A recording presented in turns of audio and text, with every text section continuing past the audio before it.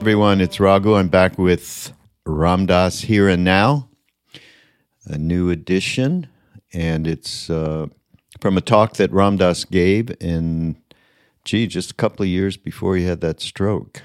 And the part that we're presenting is a Q&A. We've been doing presenting some of these Q&As lately because they really address a number of different topics that we think would be of real interest to people, especially in these really anxiety-filled times that we are in right now here in mid-April 2022. But before I get into that, I just want to mention, everybody, I think I announced it a couple of weeks ago, that we put together a wonderful retreat opportunity in Boone, North Carolina, at the Art of Living Retreat Center, right in the Blue Ridge Mountains. It's just gorgeous. And first time we're doing something on the East Coast. Of course, Krishnadas will be there, kirtan every night and workshop during the day over these 4 days. And Sharon Salzberg will be zoomed in, unless things change and she can come in person. Bob Thurman will be there, our wonderful Buddhist friend. And this is about the intersection. I mean, one of the main theme is about the intersection of bhakti and Buddhism, and called Love and Reason. So Bob and Sharon, of course, both represent so powerfully that intersection with what Ram Dass has represented all these years, the bhakti part. And who else? East Forest is going to be there. Spring Washam, a wonderful teacher out of Jack Cornfield's Spirit Rock tradition. And Benji Wertheimer of Shantala with his wife Heather will be there as well. So we got lots of music stuff going on. And I'm going to be there, and I'll do something with Duncan Trussell, who'll be zoomed in, and more to be announced as we move along here. So just go to ramdass.org/summer retreat. No, mountain retreat. ramdass.org/mountain retreat. It's just gorgeous there. We're going to have walks in nature and with music, and it's called forest bathing. We're going to do forest bathing. I myself find walking in forest highly effective way to just drop all of the BS that we have going on in our lives day to day, and the input of information and vibrations from around the world is pretty difficult. So forest bathing will be done there. But also we have selected and will select audio and video from Ram Dass's catalog to address particularly, of course, the intersection of bhakti and Buddhism, because that's a very prominent part of Neem Karoli Baba's it's not his tradition, because there was no me-mine going on there, but certainly what we brought back, meaning Ram Dass and Krishnadas and all of us who came back from India from that point in time, really was a wonderful combination of love, bhakti, and we're calling it reason, but really discriminating wisdom that Buddhism really does represent. So we're going to have breakout groups and discussions around Ram Dass's talks that we'll present there, and the other speakers will be jumping off of those points of discussion. So look forward, again, ramdass.org/mountain retreat. This particular podcast, as I said, was a Q&A as part of a longer talk. And it's just got so many things that are relevant today. Being the first caller was talking about just having trouble just being alive and being angry at what's going on and angry at oneself. And Ram Dass responded to that. There's a lot of that going on with us all. Always has been, of course, but I don't think I'm overstating the reality of what we're faced with now, with the war that's going on in Eastern Europe, with the pandemic that's still with us, with the environment that is so very upsetting for all of us, with the polarization, particularly in this country, well, polarization worldwide, but in this country, it's getting very, very difficult.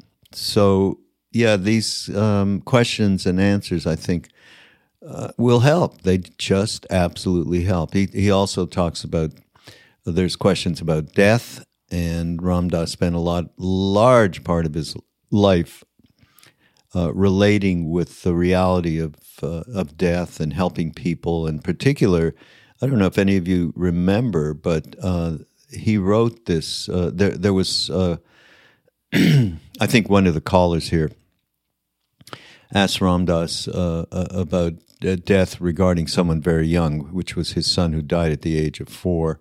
And he says, of course, it's one of the hardest kinds of suffering. And the caller did bring up Ram Dass's letter to Rachel. Anybody who's in any kind of situation like that, by the way, certainly write to us at info@ramdass.org or at Be Here Now Network. And we'll make sure to get somebody to send you that wonderful letter he wrote to Rachel's parents who had been murdered in Northern California. And what he wrote was just extraordinary, and we've shared it with many, many different people. So that's also part of the Q&A here.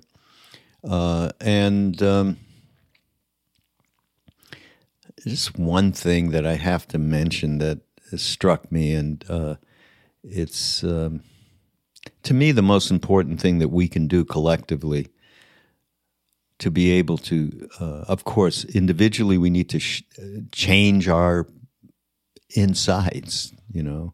We need to refine our insides so that we are not so self-centered. And then, as Ram Dass says, we can radiate who we are, and that is definitely a social action.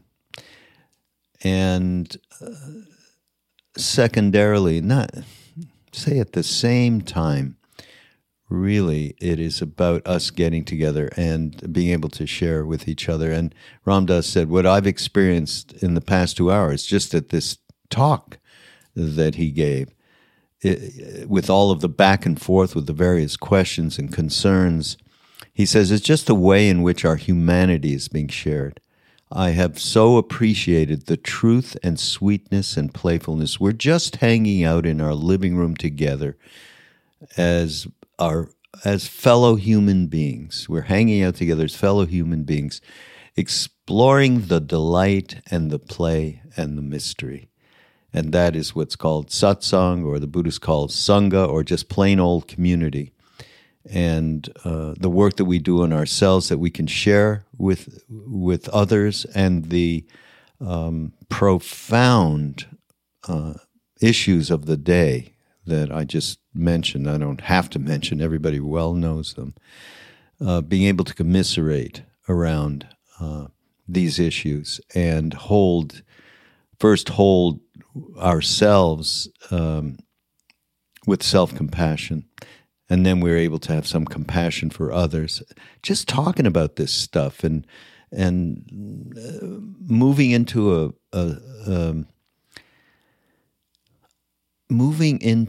a practice of commitment to lose the attachment to our self-concern, at least as much as it usually is on a day-to-day basis. And how better to do that if we share?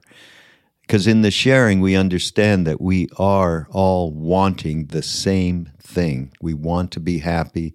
We want others to be happy. And this what Ram Dass said at the end, which he experienced obviously in this with this audience in this talk, was the wonder and the play and the mystery that we can have by just hanging out. It can be in our living room with half a dozen people. It happens all the time. So this is Ram Dass Here and Now. And again, this talk goes back to, when was it, 1996. And it was in Los Angeles at KPFK, actually. And that's where he was doing, and with his intention of, it was going to happen right around the time he had his stroke, which was to do a radio show. So this is kind of a precursor to that. It's quite wonderful. So this is Be Here Now Network. Go to BeHereNowNetwork.com, and we have a phenomenal lineup of different teachers and thought leaders that you can listen to or watch on YouTube. We put all of it on YouTube as well. And we'll be back in a couple of weeks with Ram Dass Here and Now. See ya.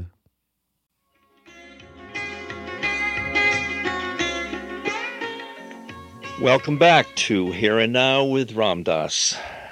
The number is 818-985-5735. Peter, we're back together again. Hi. What can I do for you?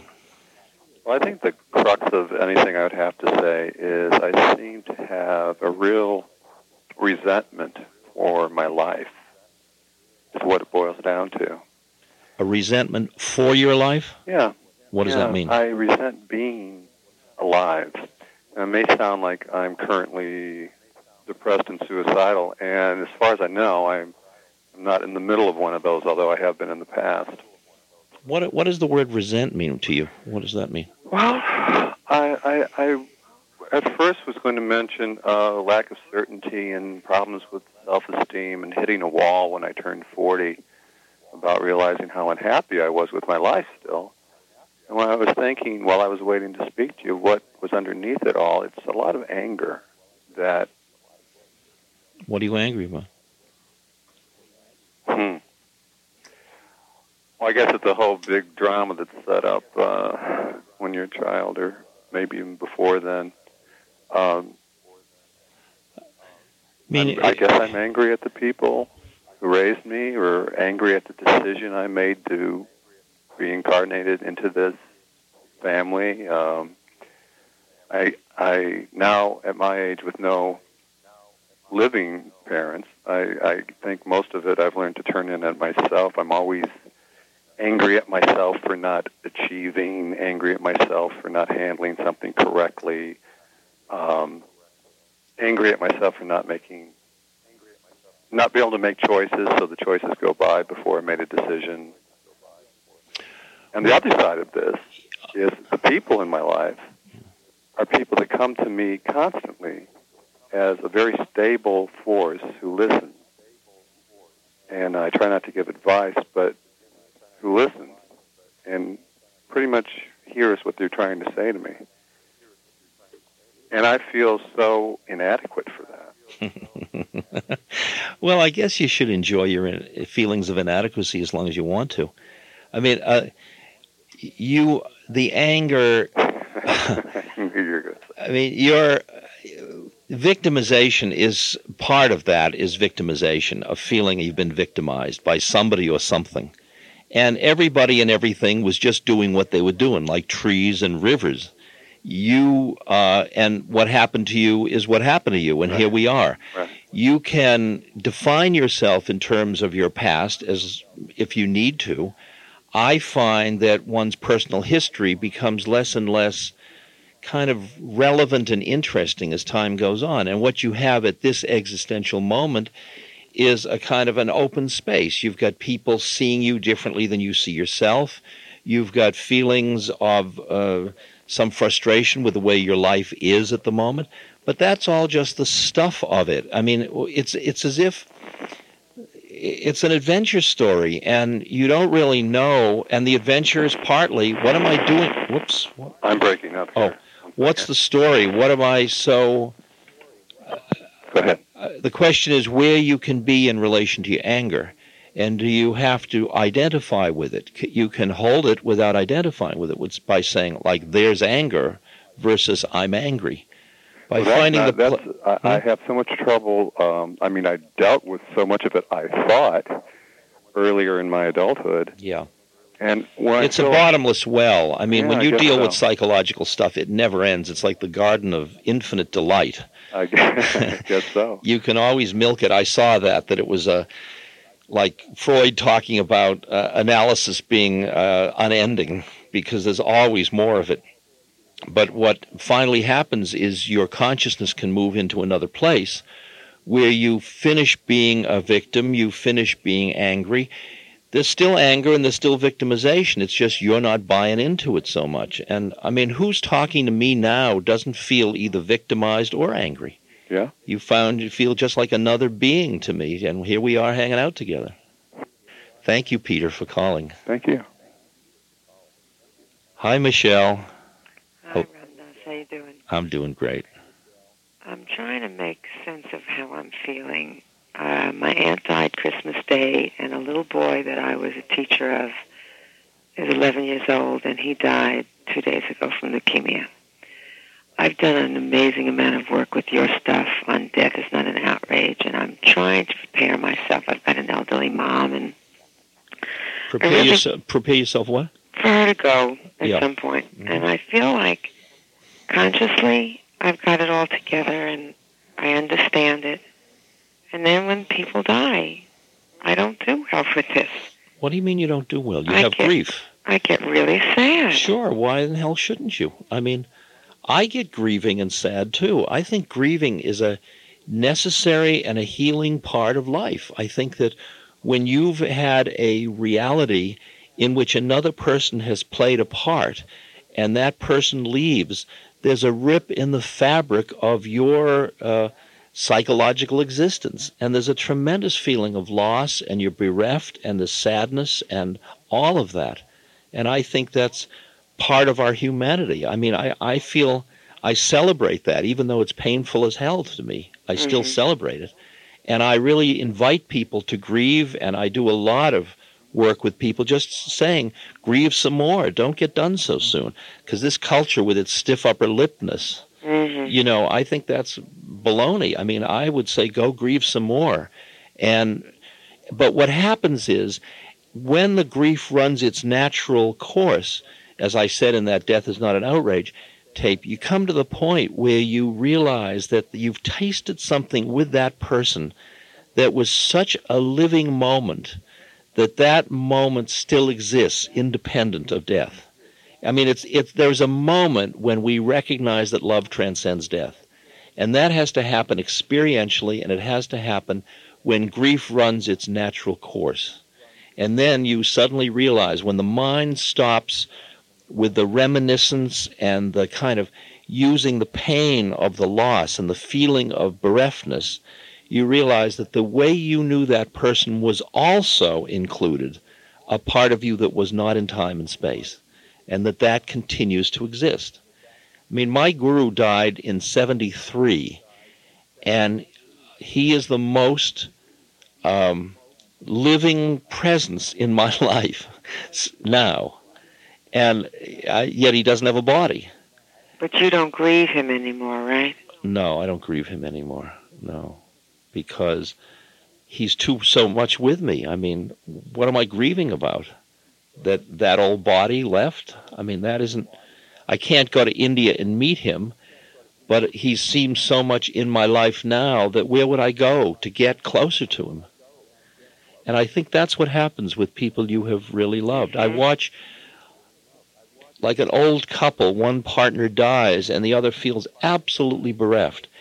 And sometimes they can take that loneliness and anger and self-pity and sadness, and they can take it with them to their grave, and they just stay on that track. Other people go through it, and they start to come out the other side, and they start to begin to realize what the legacy is of their beloved is inside them. And they start to feel enriched by their relationship rather than bereft from it, which is, I think, a great gift from a lover to a beloved. And another part of this is that I'm really close with this little boy's family, and what can I do as somebody who is a little bit more above the grieving situation because I'm not in his family? What can I do for this mother? You can be with her in a clear, quiet, and present way. You can be there without questioning her responses, without judging her, without making them worse or exacerbating them, but just being present. You are one heart being present with another heart, and that's the gift. That's what you offer. You don't. There's not. I mean, sometimes it's a glass of water, and sometimes it's cooking a meal for somebody. But behind that is always just huge. It's heart-to-heart resuscitation, basically. Great. Thanks, dear, for Thank calling. you for being on the air. Okay. Bye-bye. Clem, good evening. How do you do? How do you do? Very nice to speak with you. I Thank have you. to echo what the first caller, I believe, said, and it is an honor. I have one of your books sitting right next to me, Journey of Awakening, and I mention it because it's had quite an impact on me, probably one of the books I've read that has the greatest impact on me in the last couple of years, and therein lies part of the problem. Okay. I come from, I suppose, a very common middle-class suburban background, and although I aspire to a career in the arts and writing, I have a problem, almost a dichotomy, in that mentally, reading, amongst other things, your book has led me to certain conclusions, but, therein I have to get up every morning. I have to work to pay the bills. I wait tables to make my ends meet, and I can't seem to align the nuts and bolts, the day-to-day, with the conclusions I'm reaching in my head. It's almost like everything has led me up to the starting line.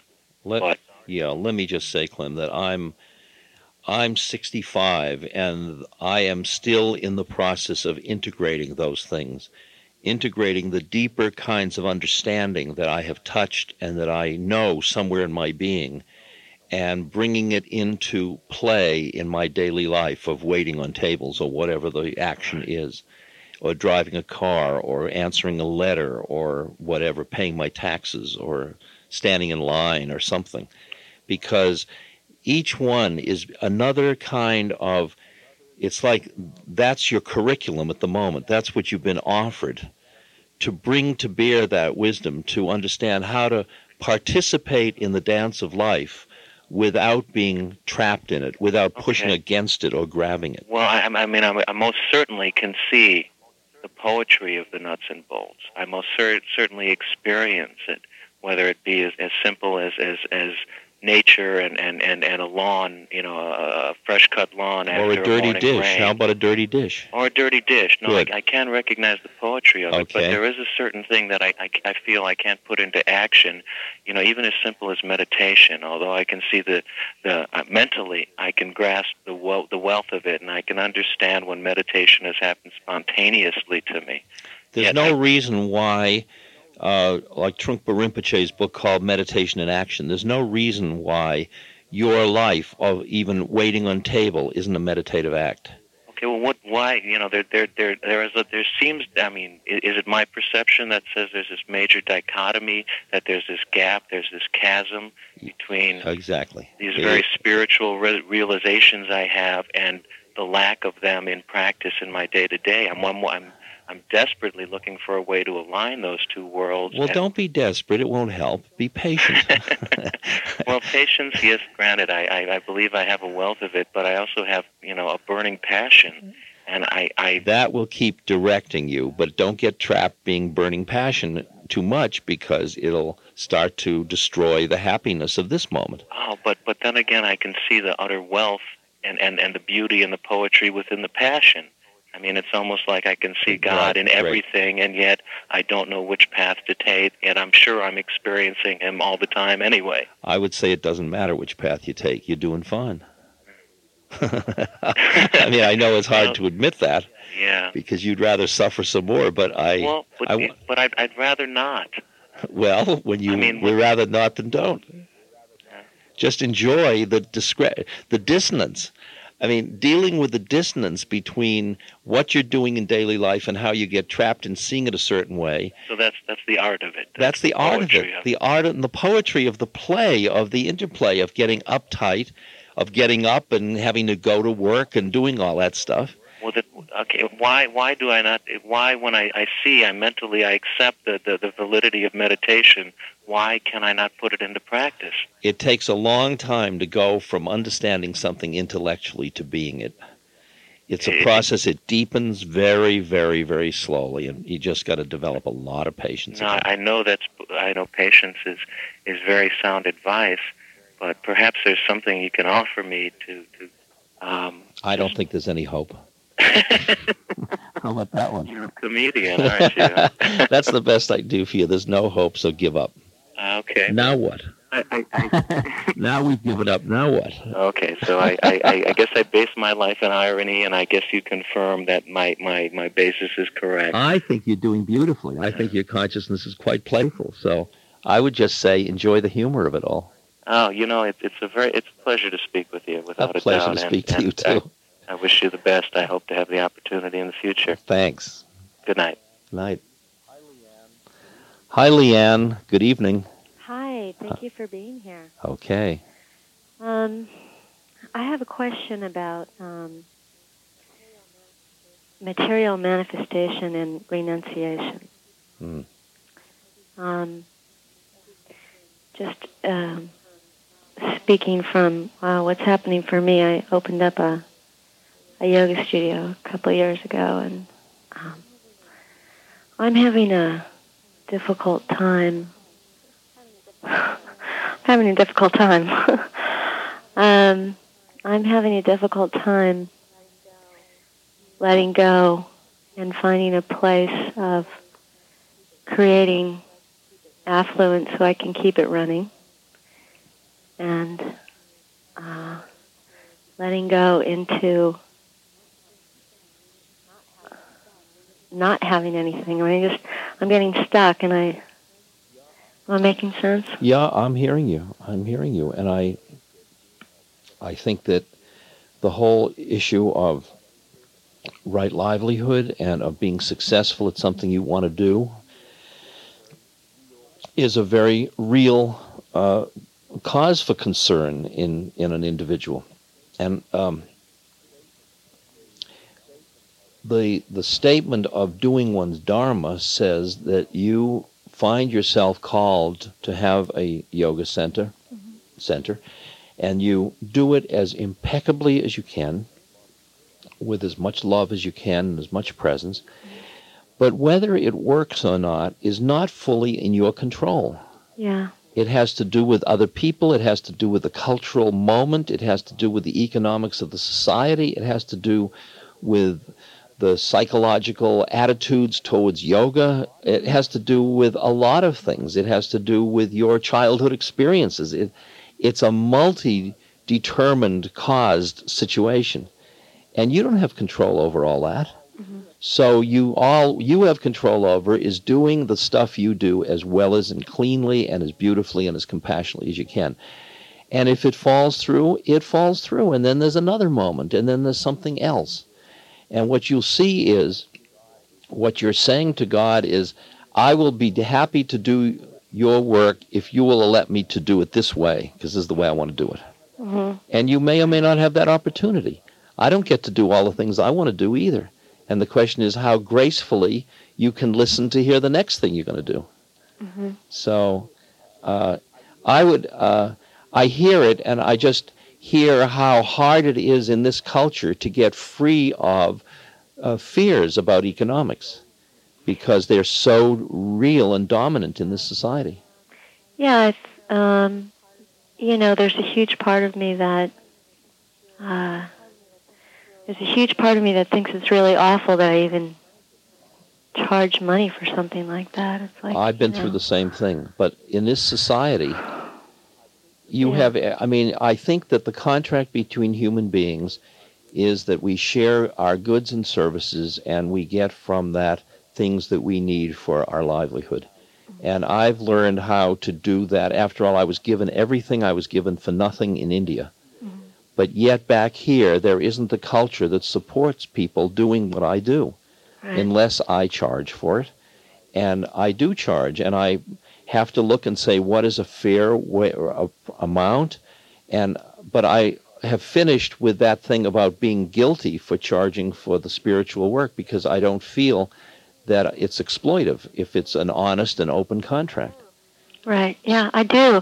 I mean, we really create a good space there for people in a loving environment. Well, thank you for doing that. It's just, it's just, I don't know. I just can't seem to get unhooked. Get unhooked. Yeah. Then all I can suggest is you sit with your inability to get unhooked and watch it. Okay? What else? What else? No, I mean, what else is there? There's nothing else. There isn't anything. Yeah. You don't have any choice. Right. Hey, thanks, dear, for calling. Thanks for taking my call. Okay. Namaste. Namaste. Chi-Chi, hello. Peace and love. How you doing? I'm doing fine. Hey, I was born in Nigeria, and I've spent most of my life in this country. Right. I was given a long name at birth, and I now prefer to be called Chi-Chi by those who cannot, deal with my long name. Can I hear your long name? Well, my first name is Chinwo Kenwa. Chinwo Kenwa. Yeah. Yeah. And middle name Gemma. Anyway, I used to be called Chinwe. Yeah. Chinwe. I've gone through some name changes over the years, but I have too. Okay, I now prefer to be called Chinwe by those who can handle that, and those who can't can call me Chi-Chi. Chinwe. Okay, thank you. So I've gone through people, over the years asking me, what am I, where am I from, and whatever.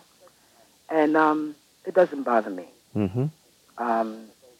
And being a very curious person myself, I found myself when I'm among people sometimes asking them, sure, what are they or whatever, just out of curiosity. Yeah.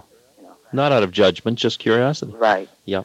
Okay, so in reference to, I want to say something about my father. My father recently has passed away a few years ago, and I've had a few dreams about him, and I feel closer to him now that he's gone than I did when he was alive. Mm-hmm. Me too. Okay.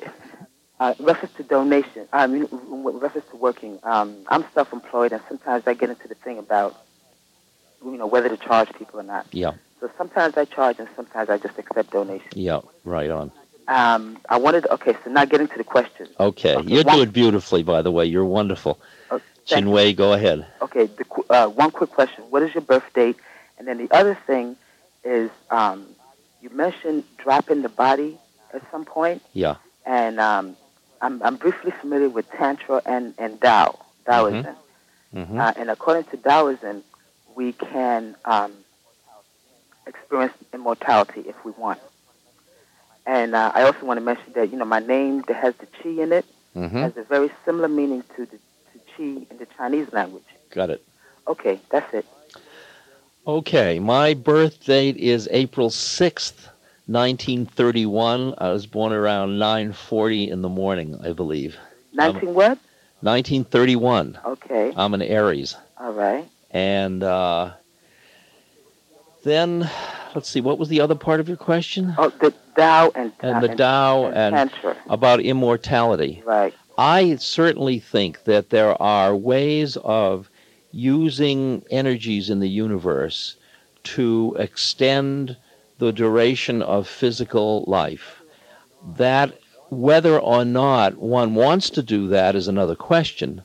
Whether one hears it to be in the harmony of the way of things, the deeper I get into parts of my identity, the less I am attached to keeping this physical body eternally, because it just seems like a certain classroom or a level. And I really find that there are more interesting aspects of existence beyond that of incarnation in a physical body. So I want to honor it and take care of it while it's around, but I really don't feel that pull for longevity that immortality issues have to deal with. Thank you very much for calling, Chinwei. Thank you. Okay. Hello, Carl. Carl, are you there? Hello, can you hear me? Yes, I can hear you. I was not pushing the right button. Hello there. Hello there. It's really, this is really cool to be able to just call you up. Well, that's great. I can't believe it. I had a son named Willie who died 2.5 years ago. He had neuroblastoma. And how old was Willie? He was 4 when he died. He was 2.5 when he was diagnosed. Yeah. Yeah. Yeah. How you doing with it? Well, I don't know how am I doing? It comes and goes. I come and go. I bet it does. In Be Here Now, you talk about taking the crispy trip, Yeah. I'm pretty crispy. I bet you're crisp by this, very much so, yeah. I think this is one of the hardest kinds of suffering, the loss of a child, because it feels unnatural in the way of things, that a child should die before a parent. Yeah, that's absolutely right. Yeah, it's a very and deep... it happened also, he got sick right in the middle as his mother and I were divorcing, which made it, just that much more of a drama, actually. But I suspect you and he connected in pretty deep love along the way. Wait, I couldn't hear you. What? I suspect you and he connected in pretty deep love along the way. We did. It was very weird. Because in a lot of ways, I didn't feel like I knew him very well. And I guess he knew me pretty well. Because he waited for me to get there before he died. And I actually asked him to do that if he could. I told him it was okay if he had to go before I could be there. But the way it happened was his mother called me, and I raced over, and I ran in the house, and I said, "Willie, I'm here," and he took one look at me, and he died. Wow. Yeah. Wow, yes. I've never quite understood. I know that's some kind of a gift. I just don't, I still don't know quite what. Yeah. I heard in one of your tapes, though, you said that you wrote a letter to some parents who'd lost a child. Yes, I did. And you said something about it's so unbearable it forces you out of your mind. That's right. Which is absolutely true. I bet it is, and I bet you've experienced that too. I did. Yeah. And I still experience it. I still go out of my mind every. I don't know. His birthday is Friday, so right. Yeah. So I'm close to that now. But you also went on to say there that you know how God feels. I think that's what you said. Yep. Could you talk about that a little bit? They say in India that for a great saint, everybody is their child. And just imagine that for a moment, theoretically. And just imagine experiencing the world's people as your children, and the numbers that are dying each day as children or even as adults, but they're all experienced as children. So that there is that kind of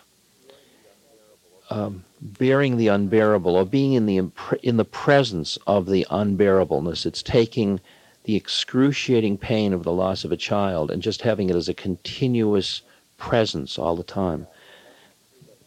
And, yeah, well, that pretty much describes how it's been.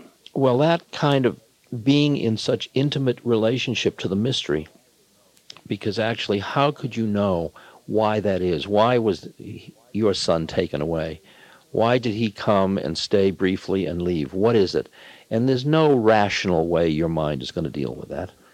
It's going to deal constantly with just being thrown into the mystery until because when I said, then you are able to see as God sees and love as God loves.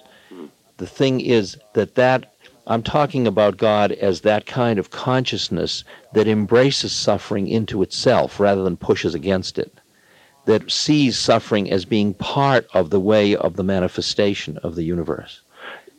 And it's in that sense of being having this all internally in yourself, the vastness of the suffering. Yeah. That's what I mean by the way God sees it. And experiencing that as grace.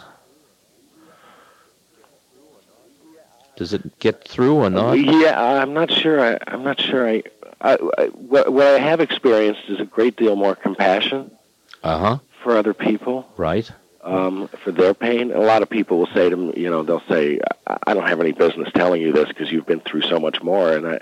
But I hate to have people cut themselves off from me by comparing my pain to their pain. I mean, it actually helps me to hear them and tell me what's going on with them. But at the same time, that switches from like this great compassion to this sort of total bitterness. It flips back and forth. And the compassion has to embrace the bitterness. The compassion has to say yes and that too, the bitterness. Because your child's legacy to you, your son's legacy to you, is all of this process you're going through that is training you to become an instrument of compassion in the universe. And that compassion has to embrace into it all of the perplexity and confusion and anger and everything about why is it all the way it is, which has to do with sickness, aging, and death. And this is all the stuff of life. And what you're being forced into being with the mystery of the universe. Other people can manifest more denial. Yeah. But your child's death forced it to be real for you. And this is the forced growth of a compassionate being.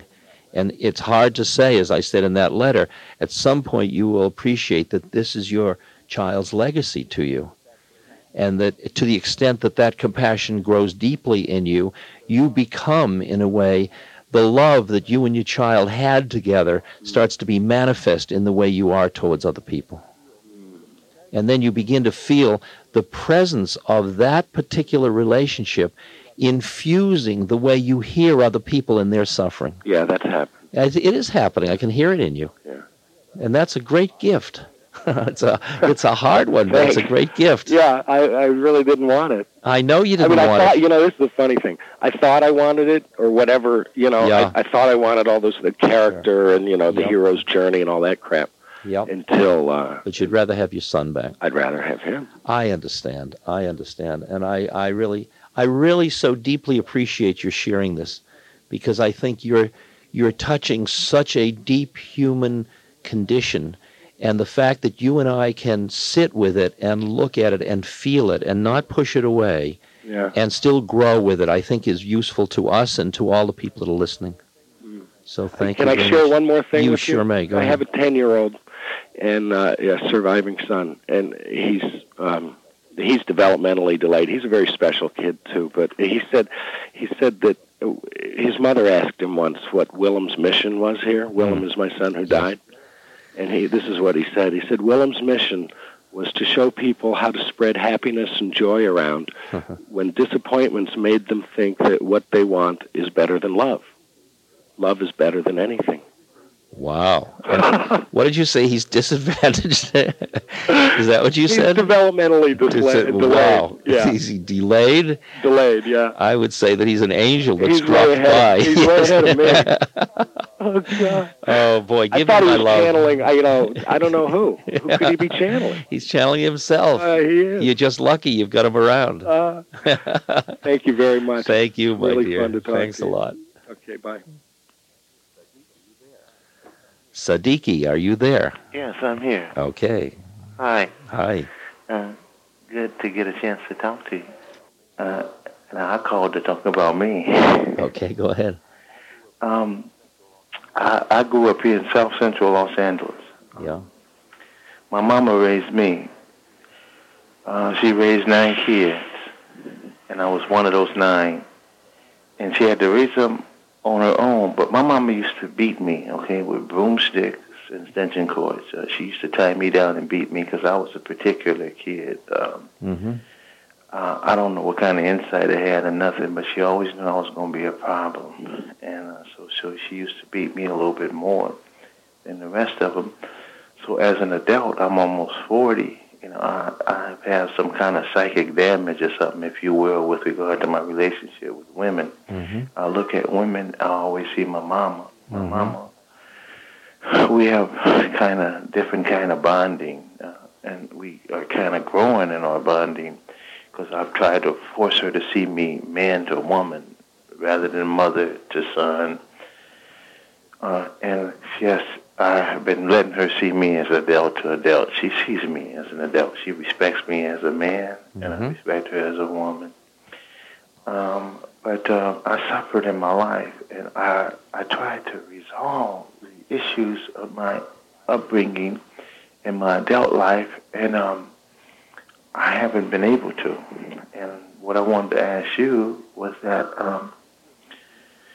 can you give me some information on how I can deal with the damage where I have, where every time I see a woman in my life, every time I have a relationship with a woman, it always breaks up early. I'm not a homosexual. I don't deal with homosexuality. I respect anybody's right to do what they want to do, and anybody can do what they want to do as far as I'm concerned. But I like women, but I have not been able to love no woman ever in my life. The one woman that I did love, she fell in love with somebody else and ran away.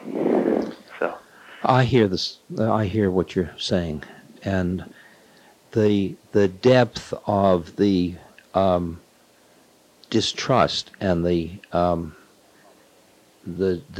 what you call the damage that was done in your childhood may well color all of your life. You may or may not get out of that one. And I think you've done incredibly well to keep redesigning the relationship with your mother so that it's as adult to adult and human to human and with respect for each other, because that respect goes a long way to putting the history to rest, in which you can understand how she got trapped in her frustrations and her anger and her insecurities and all of that.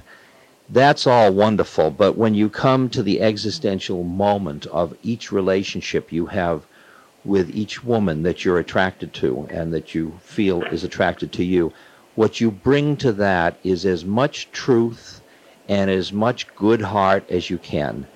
And if she goes off with someone else, it hurts. You work with the hurt, you eat it when you're ready to eat it, and you get on with it.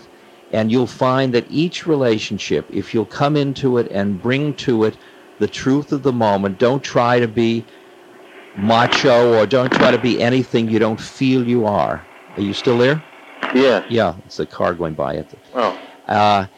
And if you just keep coming back into the moment of this relationship, instead of seeing this relationship only in historical perspective in relation to your mother and past relationships, see each one as an entirely fresh moment in which you are meeting a fellow human being. And to the extent that you can meet a woman first as a friend, first as a fellow human being, and then start to explore the man-woman dynamics, rather than coming into the relationship with each woman busy being a man. Because that man-woman part of it is only part of the way human beings interact with one another. And maybe you're leading with that when you could allow that to fall back a little bit. And first of all, start to be friends with people, just like you're learning how to be with your mother. And you can do that with other people without the big plan that it's going to be romantic or it's going to end up that you're going to have a long-term relationship, and then let it follow from there. That's about the best I can do for you, Sadiq. Well, yeah, I think you can do a little bit more because you really sound good right there in your analysis with it right there with me. Because I'm just trying to understand her, and it's almost like what I want to do is go off in the wilderness or sit up on some beach and grab a ton of books or something, or tapes, audio and video, and read and study. If you were supposed to do that, you would, but you'll find that if that is being done out of an avoidance of something you find uncomfortable, it'll still haunt you and it'll still hang around. And you'll be busy being on an island thinking about your relationships that you're not having. So just listen to hear what the form of your dance is, and don't be afraid don't be afraid to risk. And when it blows up, just go through the pain and then get on with it. And you will find each relationship, you're coming at it from a different place. There is growth through all of these experiences you're having. You've grown a hell of a lot since you were the little boy being beaten. You're a different person now. And I really feel that you're moving along fine and just got to keep staying with the situation. Thank you very much for calling in. Thank you. At this moment, there are 10 people waiting on the line. And we will be back for some more in a few minutes. And what I've experienced in this past 2 hours is just a way in which our humanity is being shared. And I have so appreciated the kind of truth and sweetness and playfulness and the way in which we really are just hanging out in our living room together as fellow human beings, exploring the delight and the play and the mystery. This is Ram Dass, Here and Now, talk radio from the heart. You're listening to KPFK. This podcast is brought to you by the Love Serve Remember Foundation and ramdas.org. We appreciate you listening, and we appreciate all the support that you've given us. Please continue that support and donate at ramdas.org. We can then continue to share what Ram Dass has been sharing for all of these years. Thank you.